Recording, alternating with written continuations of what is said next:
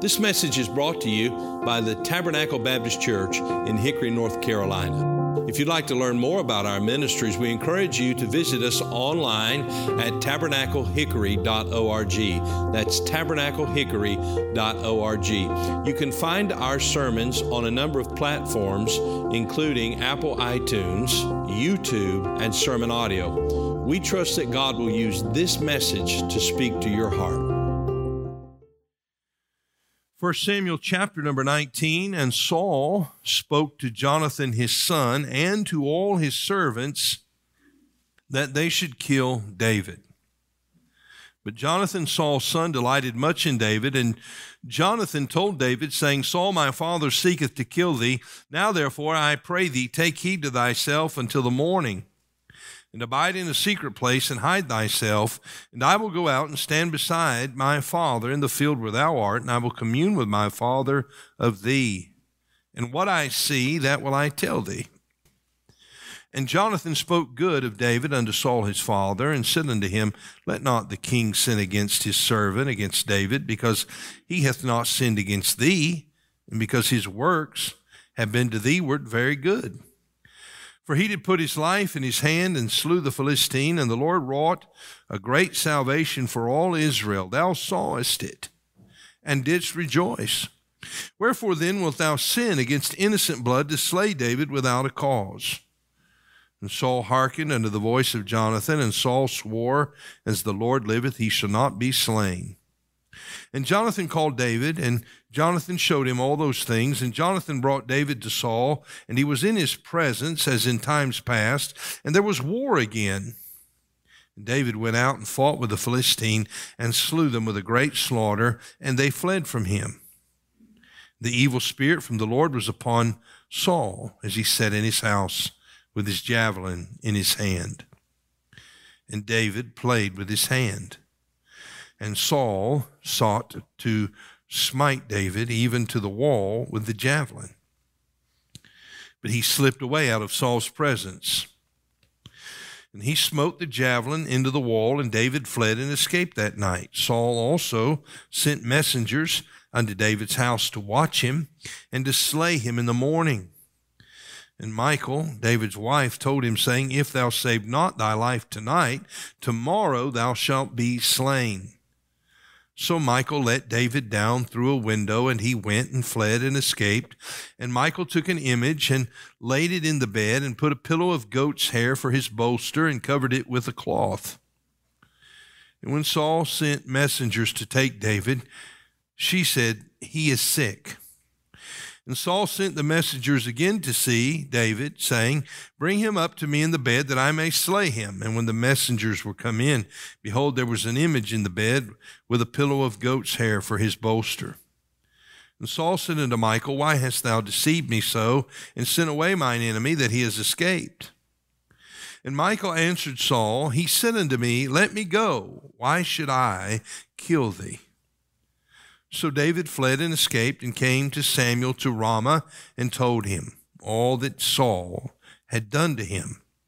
And he and Samuel went and dwelt in Naioth, and was told Saul, saying, Behold, David is at Naioth in Ramah.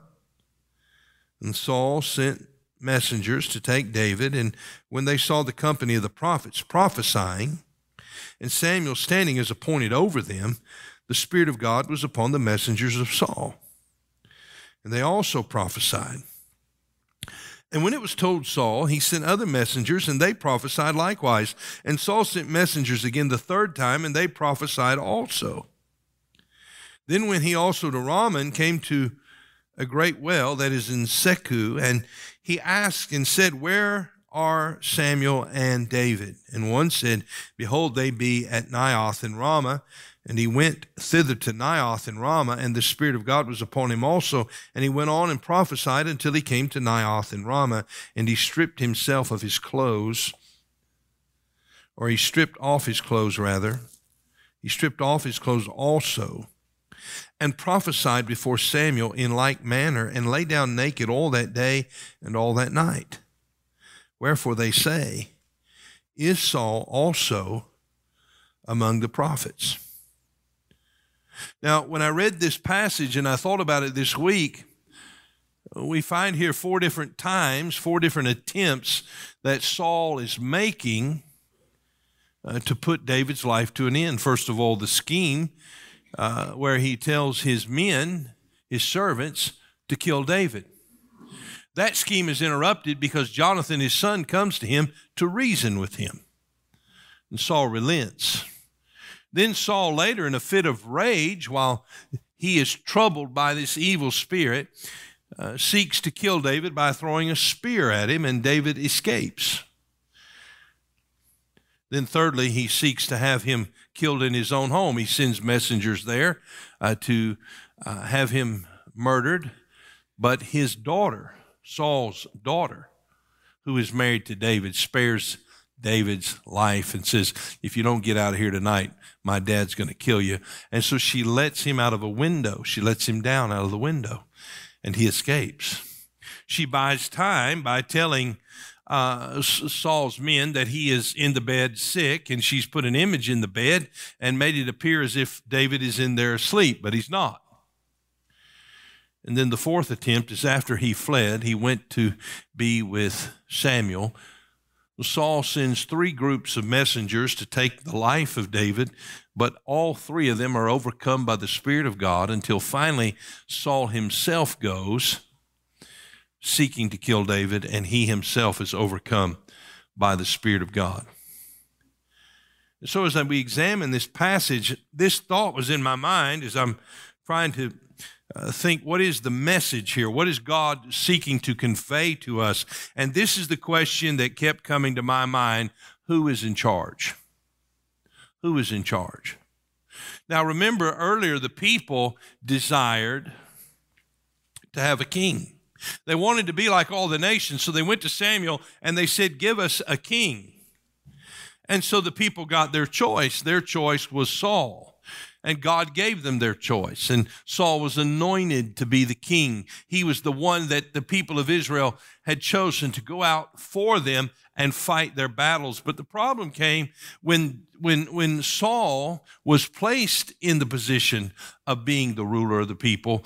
He then forgot that he was there not for his own self-preservation, although that is what he became infatuated with, preoccupied with, his own self-preservation. He forgot, though, that it was not really about that, but it was about the glory of God. That's why God had placed him there, to bring glory to him and to lead the people. But Saul didn't care about the people, and he certainly didn't care about the glory of God. Although he may have had some concern in the beginning, that concern began to wane, because what became the center of Saul's mind and heart was his own selfish agenda. And so the people thought they were in charge, and then later Saul said, no, I'm in charge. And then the Lord sent Samuel to anoint a king, a shepherd boy, who would one day be in charge. But through it all, here's what we find out: that God is in charge. So this morning, as we consider this text, I have a question for you. Who's in charge? Who's in charge of your life? Who's in charge of what's happening in the affairs, the daily decisions of your life? Are you yielded to the Lord? And we find here that God is working in these circumstances to help Saul understand that God's in charge. But what we're going to find out about Saul is that he does not come to that understanding. And while God is dealing with Saul, at the same time, he's dealing with David. And he's teaching David that he's in charge. And though David is the victim of a tyrant, God is going to show David, no, you're not really the victim of a tyrant. Your life is in my hands, and I'm going to take care of you. And the thing that I said would happen in your life, I will surely bring it to pass. Now, I note in Psalm 59, and I invite you to turn there with me, that this psalm was composed during the events that we just read about. This is a prayer of David. And what inspired this prayer was the night that he was at home in his house after he had fled from Saul, who had thrown the javelin at him. He went home. He was at home, and his wife saw the messengers of Saul surrounding the house, and she said, "You got to get out of here." And it was in those moments that this psalm was recorded, Psalm 59. Here is the prayer of the man whose life was threatened. In verse 1, he said, "Deliver me from mine enemies, O my God. Defend me from them that rise up against me. Deliver me from the workers of iniquity, and save me from bloody men. For lo, they lie in wait for my soul. The mighty are gathered against me, not for my transgression, nor for my sin." In other words, they're not coming after me because I've done anything wrong. They run and prepare themselves without my fault. Awake to help me, and behold, thou therefore, O Lord God of hosts, the God of Israel, awake to visit all the heathen. Be not merciful to any wicked transgressors. They return at evening, they make a noise like a dog, and go round about the city. Behold, they belch out with their mouth, swords are in their lips. For who, say they, doth hear? But thou, O Lord, shalt laugh at them. Thou shalt have all the heathen in derision. Because of his strength will I wait upon thee, for God is my defense. The God of my mercy shall prevent me. God shall let me see my desire upon mine enemies. Slay them not, lest my people forget. Scatter them by thy power, and bring them down, O Lord, our shield. For the sin of their mouth and the words of their lips, let them even be taken in their pride, and for cursing and lying which they speak. Consume them in wrath, consume them, that they may not be, and let them know that God ruleth in Jacob unto the ends of the earth. And at evening let them return, and let them make a noise like a dog, and go round about the city. Let them wander up and down for meat, and grudge if they be not satisfied. But I will sing of thy power. Yea, I will sing aloud of thy mercy in the morning. You see, Saul wanted him dead in the morning. David said, I'll be singing in the morning. For thou hast been my defense and refuge in the day of my trouble. Unto thee, O my strength, will I sing. For God is my defense and the God of my mercy. You know, you may be here this morning and you're suffering affliction, maybe unjustly. Somebody's targeted you. Somebody said something about you. Someone has offended you. I want you to know that in the midst of the trouble, you can sing. And perhaps the trouble keeps coming because God is trying to teach you to sing, and you've yet to learn the lesson. But in verse number 13, we understand the heart of David here. He says, consume them in wrath, consume them that they may not be. Now notice this next phrase, and let them know that God ruleth in Jacob. Remember, I was asking myself the question, who's in charge? Now, I knew the answer, but I could understand that God was speaking here to reveal to the people who was in charge. And then here we come and find the prayer of David on the heel of these events. And what is he writing? He said, Lord, let them know that you are in charge. Let them know that God ruleth. And so I'm going to speak to you this morning on the subject, God ruleth in Jacob.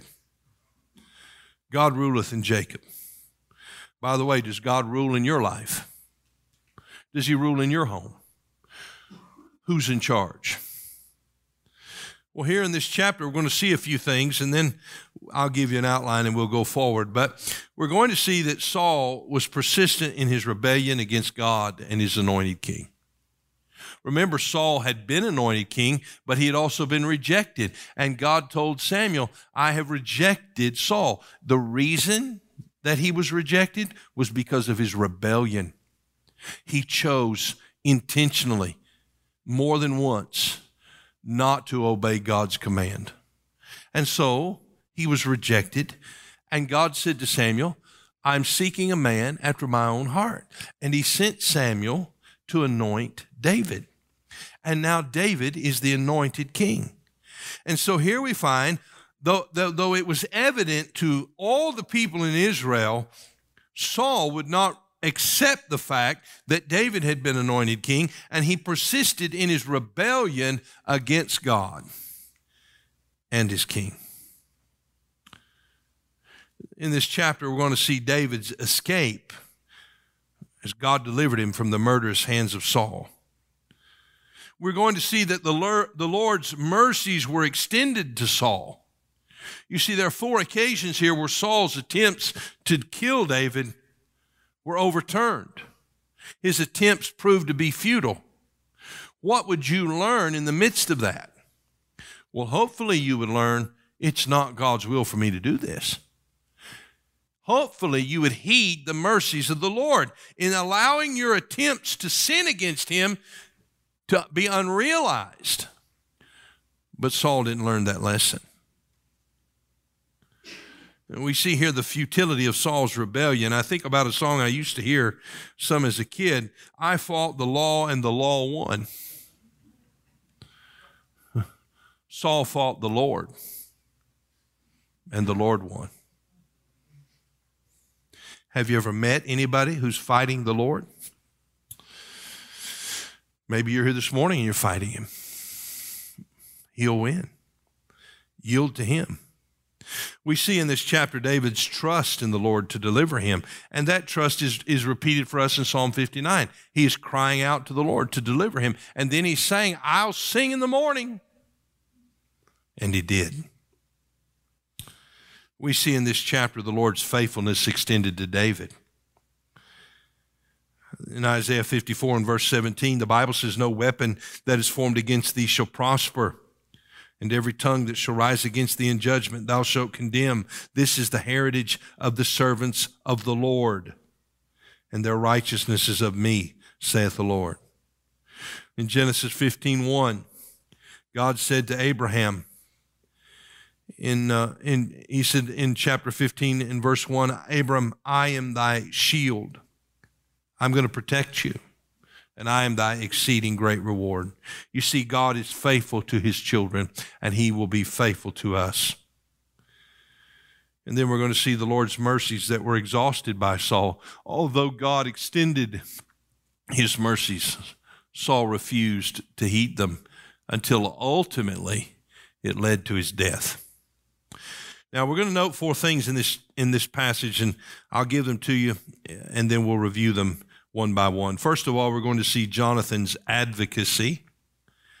Secondly, David's agility. Thirdly, Michal's activity.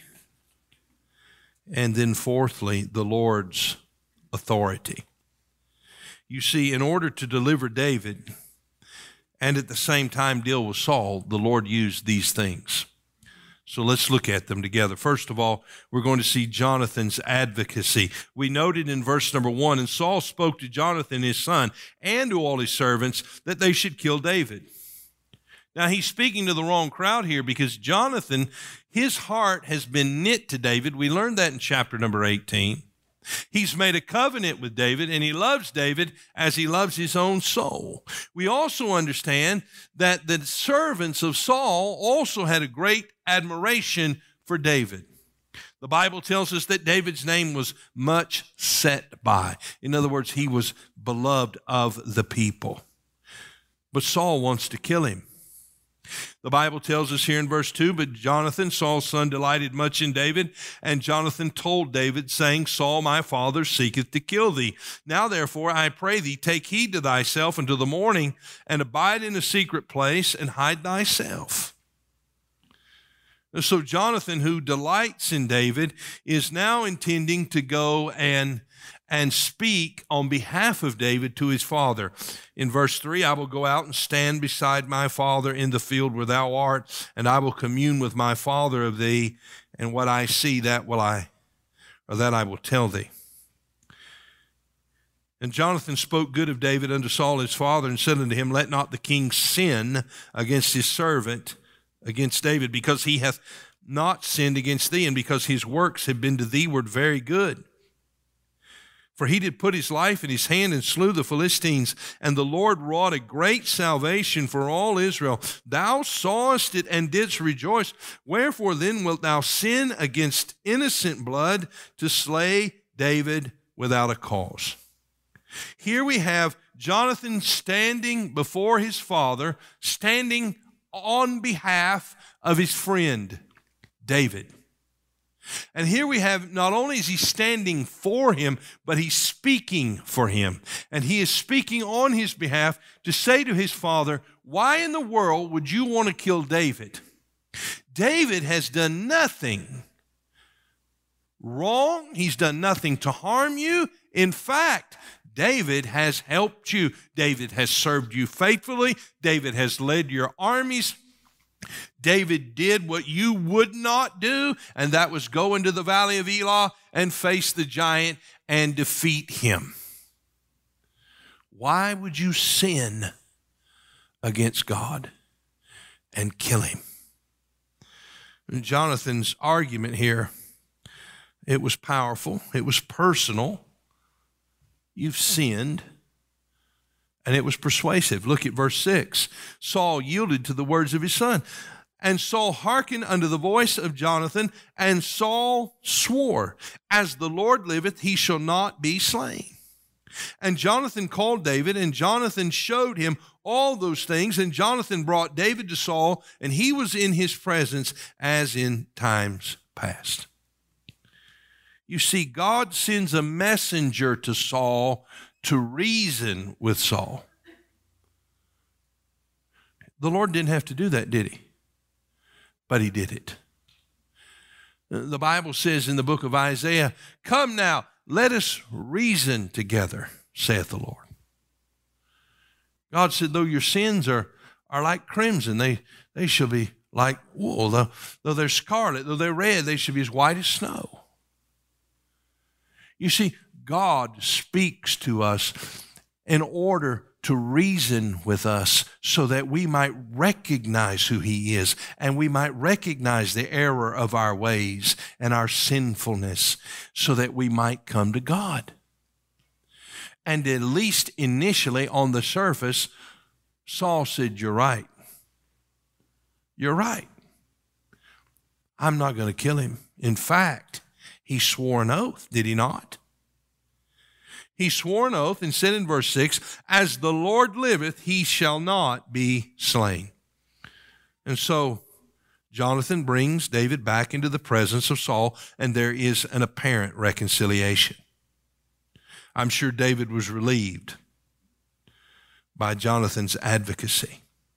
But then we come to verse number 8, and we see a second thing.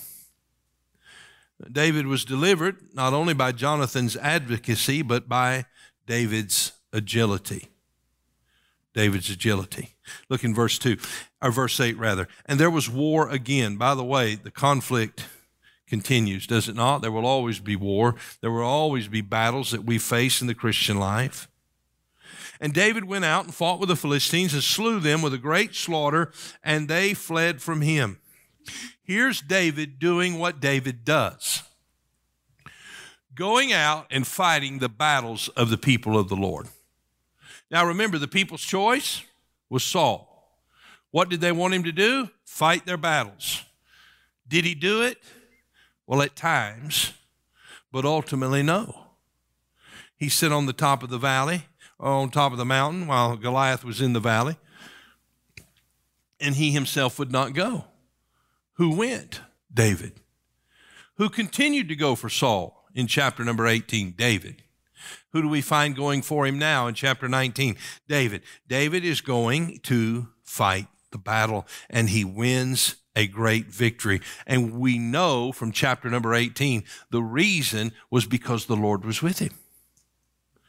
And so he comes back, verse number 9, and the evil spirit from the Lord was upon Saul as he sat in his house with his javelin in his hand. Here he is again now. This is the second time we find him with a spear in his hand. The problem is he's not on the battlefield with the Philistines. He's at home with David. And what is David doing? David is playing the instrument. He's playing the harp. And why is he doing so? Because he's been employed to do it to relieve Saul of this troubled spirit that he has. Now remember, Saul began with the anointing of the Lord. The Spirit of God came upon Saul when he was anointed to be the king. But Saul, in his rebellion, refusing to be obedient to God, experienced the departing of the Spirit of God from him. And when the Spirit of God departed from him, an evil spirit began to trouble him. And so we find that this is happening again. And David is in the house, and David is watching Saul. By the way, wouldn't you be watching the guy who just tried to kill you earlier and who just told his servants to kill you? You'd be watching him. And he's a troubled man. And you can see out of the corner of your eye, if you're David, while you're playing this harp, you can see Saul begin to move in a way that concerns you. And every once in a while, I can see David as he's playing the instrument, looking at his music. He might just look up and catch a glimpse of Saul's face and see Saul's countenance and see Saul staring him down with that spear in his hand. And maybe he's just kind of pitching that thing up and catching it, pitching it up and catching it, and just thinking, just flinching. And he knows it's coming. And eventually it comes. And David is watchful. By the way, we need to be sober. We need to be vigilant. We have an enemy. And he's looking for every occasion to throw the spear. He'll find people at the job to do it. He'll find people at school to do it. He'll even find some other Christians to do it. Be careful. The devil is after you. Be sober, be vigilant. For your adversary, the devil, walketh about as a roaring lion, seeking whom he may devour. So David is aware here. He's sober. He has the shield of faith to quench all the fiery darts. And so Saul finally, in a fit of rage, verse 10, seeks to smite David even to the wall with a javelin. But he, that is David, slipped away out of Saul's presence, and he smote the javelin into the wall, and David fled and escaped that night. Can you imagine Saul's frustration? Man, Saul must have been a pretty bad spear thrower. This is the second time he's done it and missed. And I imagine this is what he's thinking. He's thinking, I can't pin this guy down. I can't pin him down. I've tried. This is the second time, and I can't get him. Earlier, his son had come to him and said, Dad, don't do this. This is a sin. He said, you're right. But then he refused to submit to even to his own oath, his own commitment. He reneged upon it. He said, nah, I can't take this guy anymore. I got to get rid of him. He's a reminder that I've been rejected. He is better than me. That's what Samuel said. I'm going to take the kingdom from you and give it to one who is better. Don't you think those words rang in his ears? Now, as those words are ringing in his ears, he had a choice to make. Here's the choice. Repent and tell God you were wrong, or continue in your rebellion. And that's what Saul is doing. He's continuing in his rebellion. So Saul's not finished as we come to verse number 11. He said, I can't pin this guy down, so I'm going to send my messengers to get him. I'm going to send some of the guys that work for me to rough him up. In fact, no, I don't want him roughed up. I want him dead. Look at verse 11. Saul also sent messengers unto David's house to watch him and to slay him in the morning. And Michal, David's wife, told him, saying, if thou save not thy life tonight, tomorrow thou shalt be slain. So Michal let David down through a window, and he went and fled and escaped. And Michal took an image and laid it in the bed and put a pillow of goat's hair for his bolster and covered it with a cloth. And when Saul sent messengers to take David, she said, he is sick. And Saul sent the messengers again to see David, saying, bring him up to me in the bed that I may slay him. And when the messengers came or were come in, behold, there was an image in the bed with a pillow of goat's hair for his bolster. So we see here Michal's activity. God used Michal's activity to deliver David and to continue to convict Saul. Now, who is Michal? Michal is the wife of David, but she is also the daughter of Saul. So this is a second child of Saul who has basically sided against him in order to see David delivered. Now, we note that Michal loved David. Merab was the daughter of Saul that was promised to David in chapter number 18. And although Saul had promised her to David, he did not give her to David. In fact, he gave her to another man. But the Bible tells us in 1 Samuel 18 and verse 20 that Michal, Saul's daughter, loved David, and they told Saul, and the thing pleased him. Kind of strange, really. Think about it. You want this guy dead, your daughter likes him, loves him, and you're happy about it. Well, notice why. Verse 21. And Saul said, I will give him her that she may be a snare to him and that the hand of the Philistines may be against him. He was using his daughter perhaps as a tool, as a weapon against David.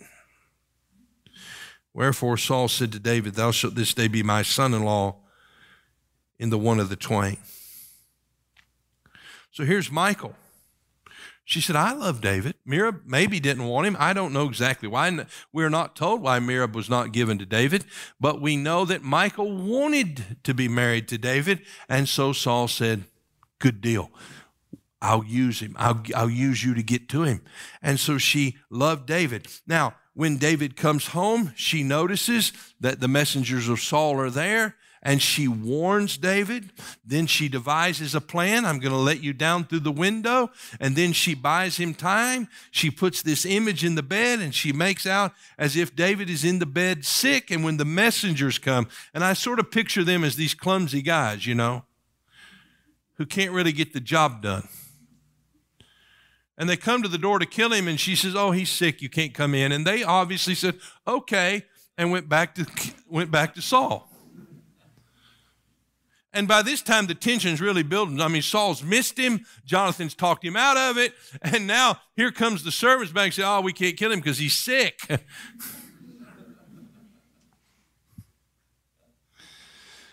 All the while, David is fleeing to Samuel.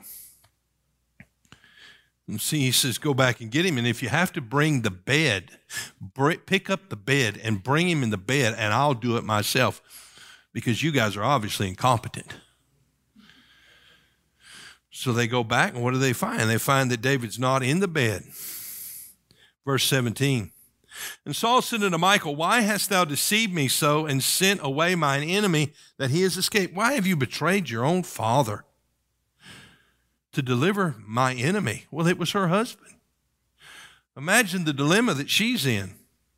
And Michal answered Saul, he said unto me, let me go. Why should I kill thee? I think that's a pretty interesting statement, because she's basically saying, Dad, he threatened to kill me if I didn't let him go. She's accusing her own husband before her, pardon the expression, crazed father. It's only going to make it worse. And what we're going to find out about Michal, she's really a difficult person to understand, because though she loves David, here she lies about David. And later, when she sees David coming with the ark of God and dancing before the Lord, she's going to despise him.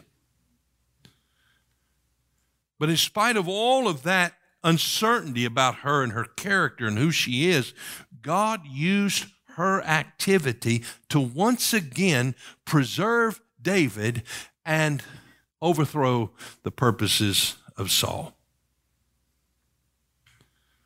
Then we finally come to number 4, and that is the Lord's authority. The Lord's authority. Now, God was involved in all of it, but here God is directly involved. Now, notice in verse 18.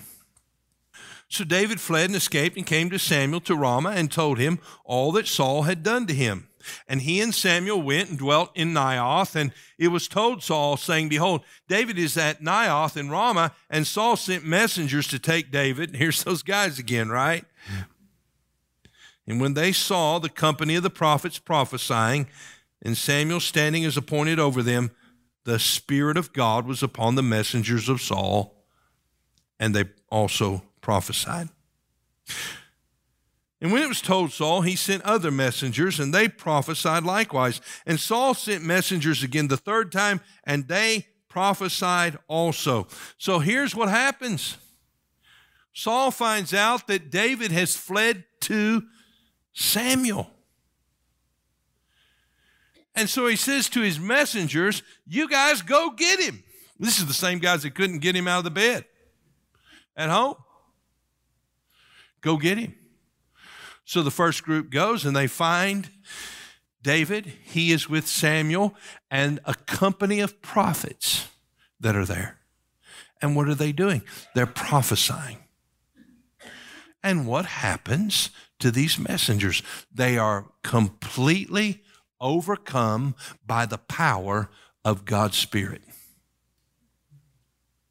They are not willing prophets. They are unwilling prophets. And Saul hears about it and he says, I never liked those guys. I knew these guys could do it. You guys go do it. And the same thing happened to them. And then now the third group goes and the same thing happens to them. So then we come to verse number 22. Then went he also to Ramah, came to a great well that is in Secu. And he, that is Saul, he asked and said, where are Samuel and David? And one said, behold, they be at Naioth in Ramah. And he went to Naioth in Ramah, and the Spirit of God was upon him also. So let's get the picture. Saul's frustrated. These other three groups couldn't get the job done. They're overcome by the Spirit of God. And so Saul says, all right, I'm going to do it myself. If you want the job done right, you got to do it yourself. So I'm going. And when he gets close by, the Spirit of God comes upon him. And he went on, verse 23, and prophesied until he came to Naioth in Ramah. Now, we don't know what he's saying. We just know that he is speaking. He could have been singing, but he's prophesying. He is under the direct control of the Holy Spirit. God has stepped in and invaded Saul and said, you are not going to kill my anointed. Which is really interesting, isn't it? Because we're going to find out in the life of David, there are two instances where he has the perfect opportunity to kill Saul. Once in the cave, Saul has fallen asleep. Once David will proceed across the lines and take his spear. Two opportunities that David will have to kill him. In both of those instances, David's men are saying to David, kill your enemy and be done with this guy. And in both instances, David said, I cannot touch God's anointed. But not only had Saul been God's anointed, but David was God's anointed. And here's the other man who was anointed, who had no reverence for God's anointed. And God is showing him time and time again, Saul, you're making a mistake. Saul, let me reason with you. Saul, let me bring your circumstances that you're trying to control to an end. Saul, let me take your own daughter and let her devise a plan to overthrow your purposes. Saul, I'm trying to get your attention. How many times has God worked in your life to get your attention, and yet you've gone on in persistence in your rebellion against him? We want to scream at Saul. We want to say, Saul, it doesn't have to end this way. We know where it's going. He's going to fall by the sword of an Amalekite. We know where it's going. Saul, it doesn't have to be this way. You can stop. You can repent. But Saul goes on. And by the way, so do some of you. And so does a lost world. And then God intervenes and says, oh, Saul, you're not going to do it. You think you're not going to touch my anointed. I can take over. And so he does. Look at it. Verse 24. Here comes Saul prophesying. Not willingly, but unwilling. Not in control of his own faculties, but under the direct control of the Spirit of God that has come upon him. In verse 24, and he stripped off his clothes also, and prophesied before Samuel in like manner, and lay down naked all that day and all that night. Wherefore they say, is Saul also among the prophets? Of course, the answer was no. But the Bible says in verse 24, he stripped off his clothes also. Now that could mean that the other messengers had come and stripped off their garments, but I believe it's a reference to 1 Samuel chapter 18 and verse 4. Would you look at it? We looked at it last time when we noted this passage in the life of David.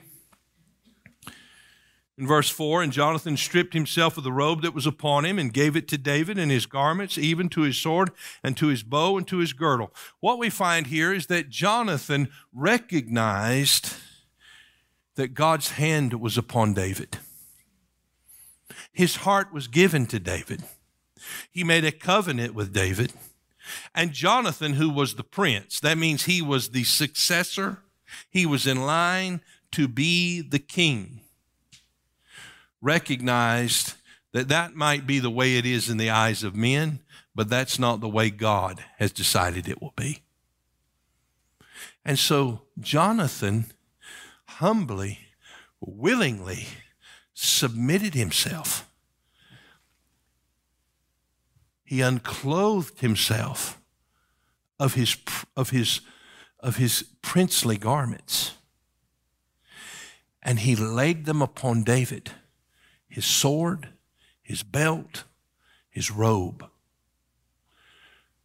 In an act of selflessness, in an act of devotion, to say, I see what God is doing here. God has chosen you to be the king, and I'm glad to submit, and I want to stand with you. On the other hand, Saul was clutching on to his garments. Nobody was going to take his garments. Not the little upstart shepherd boy. No. But what we find out is that when the Spirit of God came upon him, though he was unwilling, Saul was forced to recognize that David would be the king.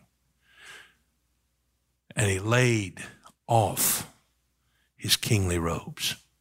You know, the Bible tells us that the Lord Jesus is God's chosen king.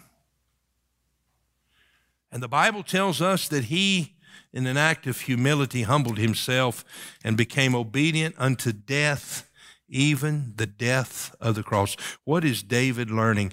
David is learning to die to self. Jesus died. Verse 9. Philippians 2, wherefore God also hath highly exalted him, that's Jesus, and given him, that's Jesus, a name which is above every name, that at the name of Jesus every knee should bow, of things in heaven and things in earth and things under the earth, and that every tongue should confess that Jesus Christ is Lord, to the glory of God the Father. You see, there was a day when the Holy Spirit of God came upon a 7-year-old boy, and I recognized that I was a sinner and I needed to be saved. And I bowed that day in an altar, and I cried out and asked the Lord Jesus to be my Savior, and he saved me. And do you know that every one of you have that opportunity today? Some of you have taken advantage of that opportunity. In fact, the majority of you have, but there may be some of you who never have. There may be some young people here who've been in church all their life, but they've never put their faith and trust in Jesus. You think because you grew up in this thing that that's going to get you to heaven? It's not. until you recognize you're a sinner, until you recognize that he's the Son of God and you call upon him, you will not be saved. And there are those who will continue on in their rebellion, and they will live and die in that rebellion. But there is coming a day when those who have rejected Jesus and despised him will stand before him, and they will bow the knee to Jesus, and they'll be forced to strip off their garments. The garment of pride that said, nobody's going to tell me what to do.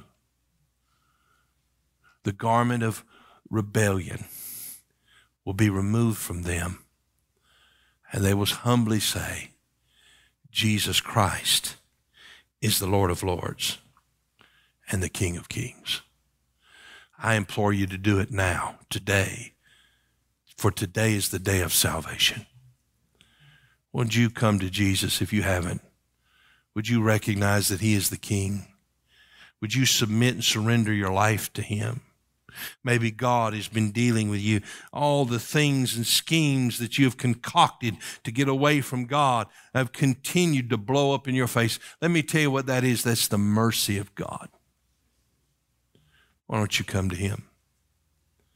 Maybe you find yourself in David's shoes and you don't understand why people are treating you the way they're treating you, and you wish you had answers and you wish you had explanations. What we find is that God is teaching David to die to self, and he's teaching David to trust him. And God did not fail him, and God will not fail you. Thank you for listening to this message from Tabernacle Baptist Church. We pray that God has used his word to speak to your heart today. If you'd like to learn more about the ministries of Tabernacle Baptist Church, you can go to our website, tabernaclehickory.org. That is tabernaclehickory.org. There you'll find additional resources that we pray God will use to be a help to you. If the Lord should lead you to partner with us or make a donation online, you'll find a link provided on the website at tabernaclehickory.org. May God bless you, and thank you for listening.